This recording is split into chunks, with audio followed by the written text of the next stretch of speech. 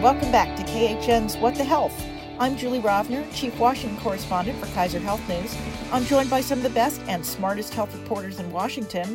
We're taping on Thursday, June 18th at 10 a.m. As always, news happens fast and things might have changed by the time you hear this. So here we go.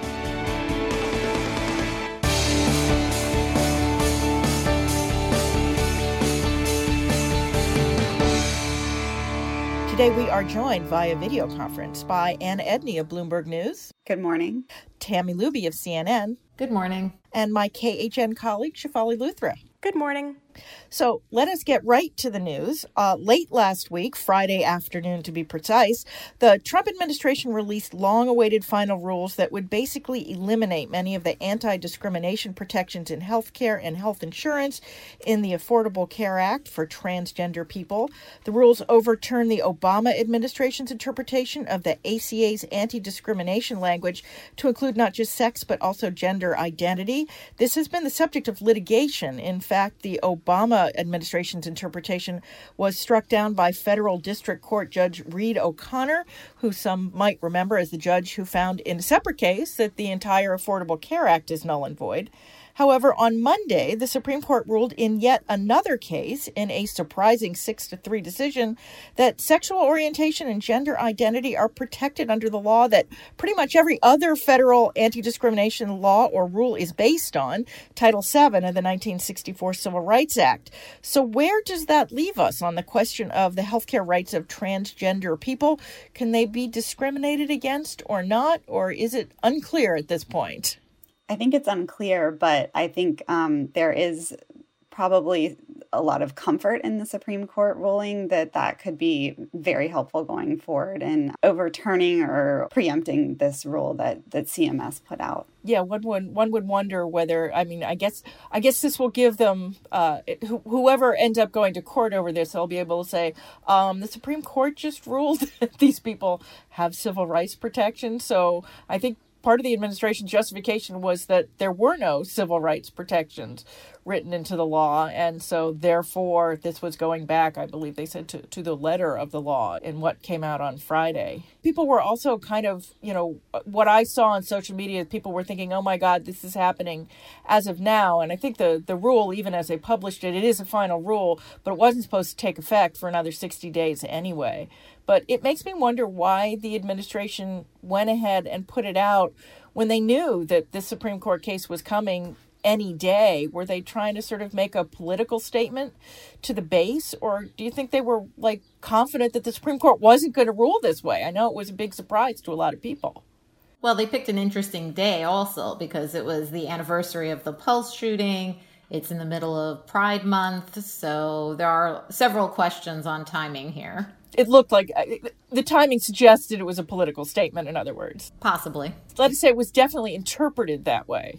But I do think that they probably also assumed, I think both your statements are correct, Julie, that they probably also assumed that the Supreme Court was going to go their way. There was a lot of surprise that was the ruling from the Supreme Court, particularly with Neil Gorsuch leading the way. Yeah, I think no one had Neil Gorsuch writing the opinion, upholding it on their June bingo card for the Supreme Court. Yeah. And the fact that we still don't know for sure what this actually means for the rule, obviously it's a much harder battle for the administration, but it doesn't quite close the door. Seems like an important sort of avenue for them to be considering if they were thinking about the court case when they put this out. We knew it was coming. They put out the original preliminary rule. They'd been basically saying they were going to do it. The fact that they did it was not a surprise. The fact that they did it on a Friday afternoon, on the anniversary of the Pulse nightclub shooting, in the middle of Pride Month, suggested that maybe they were trying to play to a different audience, shall we say. All right, well, let us move on and talk about COVID, which seems to be making a scary appearance in lots of places that kind of missed the first wave, like Alabama and Arizona, and in some others like Florida that had a first wave, but where people apparently didn't abide by public health warnings when they reopened. Last week, we talked about how confusing everything is. This week, I want to talk about how we might get back to normal and how hard that's going to be. From everything we know now, the best way to spread the virus is by spending significant periods of time in close contact with possibly infected people indoors in places without great ventilation. That pretty much means most offices and modes of public transportation are going to be dangerous until there's a vaccine. Who's thinking about these things? I seem to be, is that sort of the job of public health? Is that the job of employers? Is that the job of the government, which is sort of kind of doing it, but not really? Who's leading the way on figuring out how to make things safer? I think as far as I can tell, employers are wanting to find out how they can make their offices safe to come back to again. And I don't think they're anticipating a whole lot of help from the federal government, particularly. Washington seems to have sort of forgotten that the virus exists anymore. And I don't think that they're going to put out a lot of direction. And so I know at least, at Bloomberg, we do get messages on how they're talking about this. They're trying to figure it out. I don't think we're anywhere close to going back, but I think that they're trying to see what would help. I did see one of my colleagues at Bloomberg Law wrote a story that the law is being interpreted that you can't actually require antibody tests if you're an employer to go back to the office. So some of these ideas of testing to make people comfortable might not actually be where they're headed. Well, also antibody tests on an individual basis aren't necessarily accurate because the prevalence is still so low that the chance for a false positive on antibodies and the chance for a false negative are really high. I mean, if you test a whole bunch of people, the general pool is going to be correct. But testing any individual person, at least with the antibody tests we have now, doesn't seem to be. People had been talking about these immunity passports, but I don't think we're anywhere near there yet. I don't think we even know that having antibodies means a lot. So, we don't know if it means that you're immune or what. Or how long you're immune. Right. So I was just going to say that I think the companies and employers are looking, maybe not to the federal government, but at least to public health officials on both the federal and state levels for guidance and advice. Obviously social distancing and, hand sanitizers and masks. But the issue is, at least what we're seeing in New York and what we're seeing all over the country is that once you start opening to large groups of people, it's very hard to actually require, maybe to somewhat you can require your employees, but once they start interacting with customers, it's very hard to require and, continue all of these protocols. How are you going to actually guarantee that everyone actually remains 6 feet apart? And, people may not come in when they are actively have a fever or a cough, but what happens if, they are sick?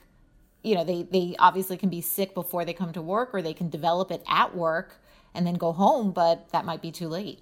Just to think about other kinds of employers, right? The fact that they all have some level of flexibility in deciding when they're safe to reopen means that employees are facing very different choices based on where they work, right? We have restaurants that are reopening where employees wear masks and customers don't, which seems like a risk for employees who may not have a lot of other options. And sort of going back to Tammy's point, right? We've seen what happens when places reopen, but you can't really enforce social distancing. We've seen that bar in Jacksonville, right, where everyone has come home and gotten sick since going to a beach that was in theory supposed to be a safe place.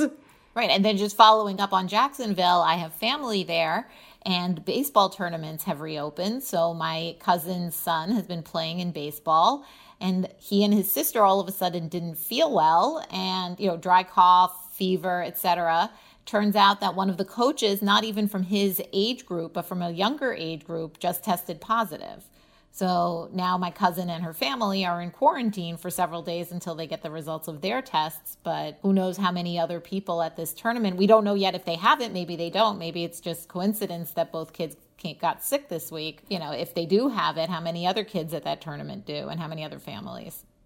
Yeah, even though, they keep saying kids are pretty safe because they tend not to get it. And when they do get it, they tend not to get it severely. But that doesn't mean that they can't spread it to other people, which is sort of the issue about camp and school. But I want to talk a little bit about the economy. I feel like mostly what we're seeing is this sort of giant and escalating war of words between public health officials who want to take things slowly and have people take precautions, and elected officials who are worried about the damage being done to the economy.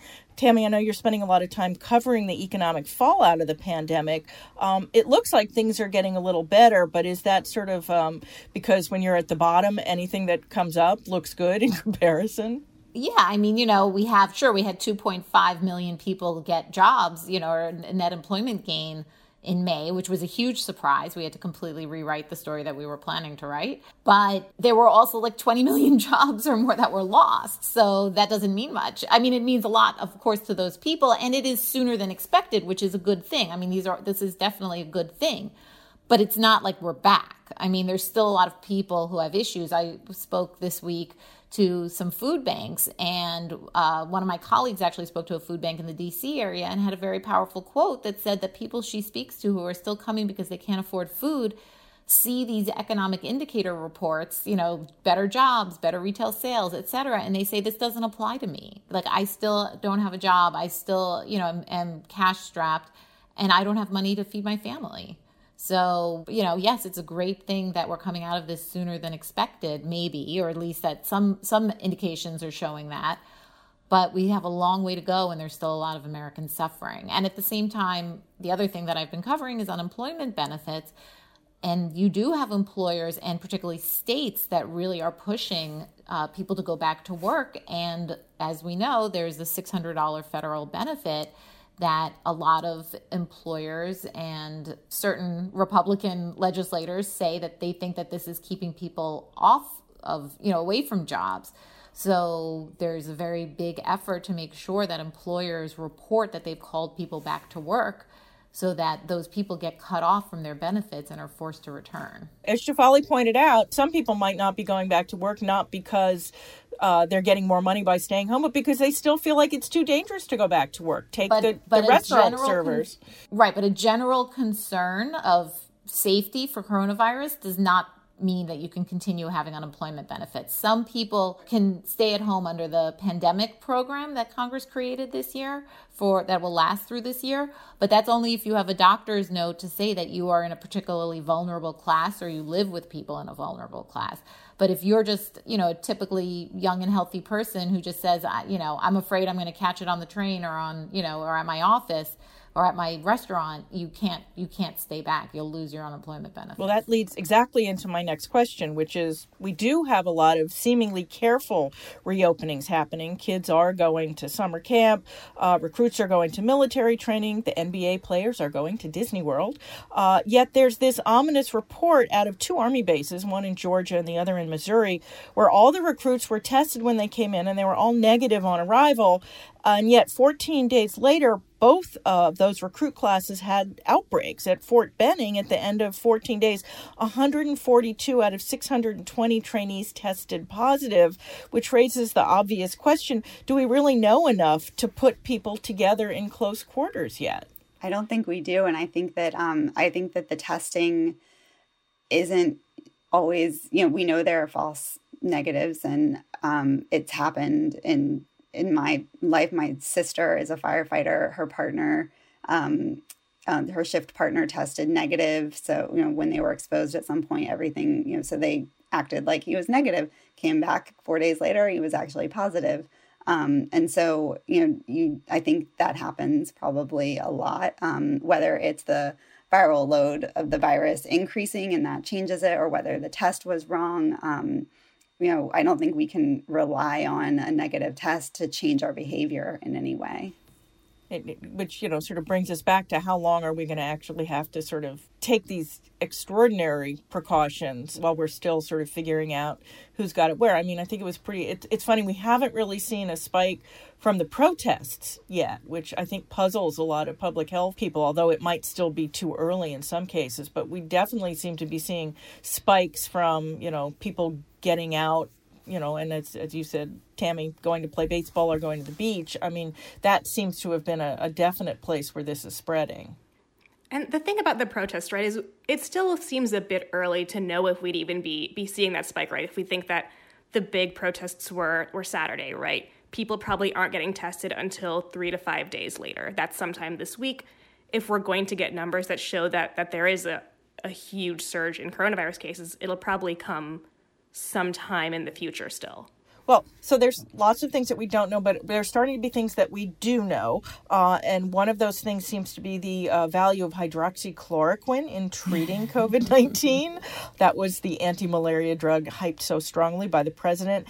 Anna, there was some FDA activity on this week. What did they say? Yeah, the Food and Drug Administration revoked their emergency authorization for use of hydroxychloroquine in hospitalized patients. That was essentially kind of a token of support for this use of hydroxychloroquine. Hospitalized patients could still use it if they really wanted to, if they got a doctor's prescription. That's not off the table, but it's a signal from the FDA that this doesn't work. And they said not only does it seem likely to be ineffective, we think that there are cardiovascular risks that are no longer outweighed by any benefit. So it's risky to use. And that wasn't received well at the White House. We saw some comments from Peter Navarro in the New York Times that were very angry about the FDA and their decision to revoke this emergency use authorization. But I think the sort of public health experts were cheering it along because the evidence has just been mounting that it really doesn't work. It was not only that people were taking it, because of that, it had caused shortages for people who actually need it, who have lupus. And then, there's been so much research into it. Everyone wanted to jump on board and be the one to prove that this drug works. And, there are other things that possibly, as we saw this week, that could work instead, and that are just as cheap and old, like hydroxychloroquine is, but that weren't being looked at as much as that drug was because of the president pushing it. I feel like we're sort of starting to see the federal public health agencies, stick their heads up out of the bunker. The CDC this week put out something on masks, recommending that people wear them, which obviously is maybe the most politicized piece of this whole thing. Is maybe not having everything centralized at the White House going to get us sort of, ironically, more federal leadership? I think that's a good point. I think that could be what's going on, is they know they won't have to answer questions at a daily briefing about their decision, and it won't be something the president's likely to hear. And, actually, there was an interesting exchange between the HHS Secretary, Alex Azar, and Trump after the FDA revoked this emergency use. And, Azar tried to sort of placate him and say, oh, well, the bad news is only in hospitalized patients, and, and tried to just move on from there. Like maybe we'll still find out it works in some other way. And NIH is still studying it. They haven't abandoned studying hydroxychloroquine despite all of the bad press around it. Well, speaking of things that we are starting to learn, Anna, I'm going to ask you to do your extra credit first because it definitely fits this category.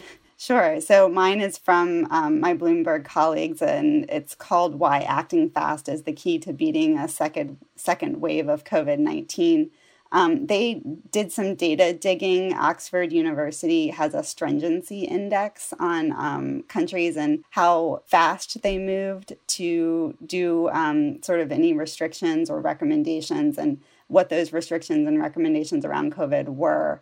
And what they found was acting fast mattered more than what exactly you did. So if you acted fast and you had really strong measures, that was the most likely to keep your number of cases down. If you acted fast and you even had less stringent measures, you still did better than those that acted slow with stringent measures. So that, I guess that was like a little bit surprising to me that was the case. And so I thought it was an interesting look at this, because obviously we're going to go through this again. And I think maybe we are already kind of going through it in the U.S. Not that the first wave has ended, but we're seeing cases go up in places, and they're certainly not acting fast on them. Yeah, there's a chart with this story that's really very vivid about, even if you acted fast and didn't do that much, you did way better than the people who acted slow and did a lot. I think probably New York was in that category of acted, not as fast. Obviously, they didn't know what was going on, but New York was pretty stringent, and they still had a pretty big wave. All right, well, I want to ask one more political question. As COVID becomes more politicized, ironically, we're also seeing the growth of the anti-vaccination movement, something that's terrifying both pediatricians and public health professionals, because the last thing we need right now is more people to get the flu this fall, or more kids to get measles or mumps or other things that vaccines can prevent.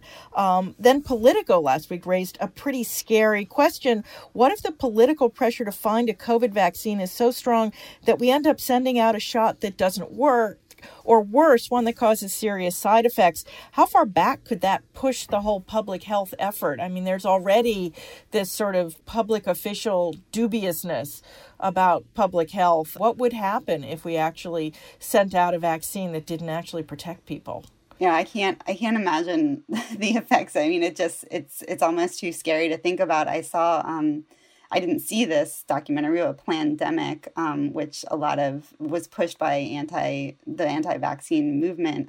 I saw how it took hold and heard about it, and from certain members of my family talking about like, oh, did you see this? And this is all like an idea to keep us indoors and make our immune systems go down even more. And, I was shocked that it took hold so easily. I think Facebook had a power that I didn't really realize. And so the idea that a vaccine for COVID would be put out and not work, or even maybe worse, cause side effects, to allow this idea to take even more of a hold would be pretty terrifying. I'm old enough to remember the swine flu outbreak in I guess it was the mid-1970s, and there was a vaccine that had side effects. And I mean, it was a giant public health setback, and the swine flu turned out not to be nearly, as bad as had been anticipated. But I can only, be sort of horrified at what might happen to the waning trust in public health. I mean, I feel like, and for those who didn't listen to last week's episode, I actually urge you to, because we talked about communicating public health messages. And I feel like right now is a time when public health needs to explain that we don't know very much, but we're starting to learn more. And as we learn more, our advice is going to change. And I feel like that, everybody I keep seeing on social media saying, oh, well, they don't know anything, and they keep changing their minds. But, this is not like whether oat bran is good for you or not. This is literally, we are doing research and we are learning more, and things that we didn't think that the virus was going to act 3 months ago, we're now finding that it does act this way. And now we're finding that you really don't have to disinfect your groceries, but you have to be careful having dinner parties. Shefali, you look like you wanted to say something. Yeah, no, I was just thinking like the example of that, right, is like how we have talked about masks and how we've talked about asymptomatic transmission. And those were really lost opportunities for the CDC to effectively communicate that recommendations will change as we learn more. And if we want to think of like a scary scenario, which like I would rather not, but sort of the debacle around mass communication is in some ways a really scary preview of what the vaccine talk could look like months to years from now.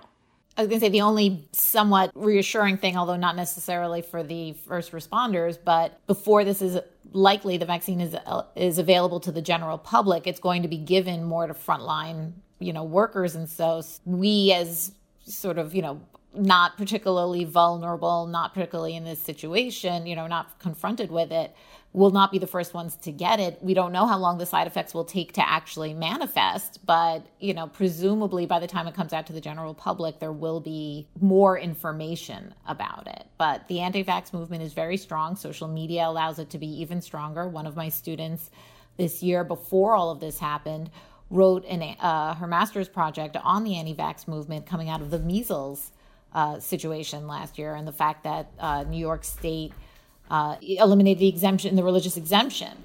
So that became a big issue. And, this is only going to magnify it. Well, I was just going to say, I think one thing that's maybe a little comforting is that Trump doesn't get to choose the vaccine and put it on the market.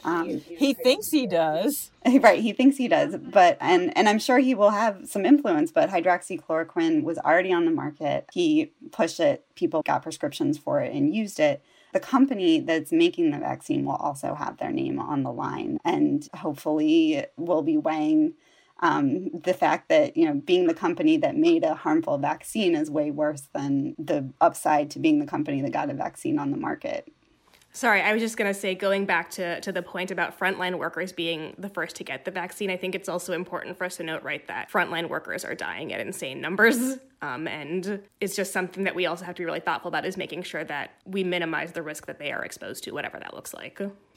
Yeah, I'm surprised. There were a couple of stories this week about challenge trials for the vaccine, which involve people actually taking the vaccine and then exposing themselves to the virus, which is a pretty bold thing to do. But now I've seen a bunch of interviews with people who are willing to do this, and it's really, considering everything else that's going on, you have to really hand it to those people who say that, for the greater good, they're willing to take this chance, because obviously this is how you find out whether the vaccine works.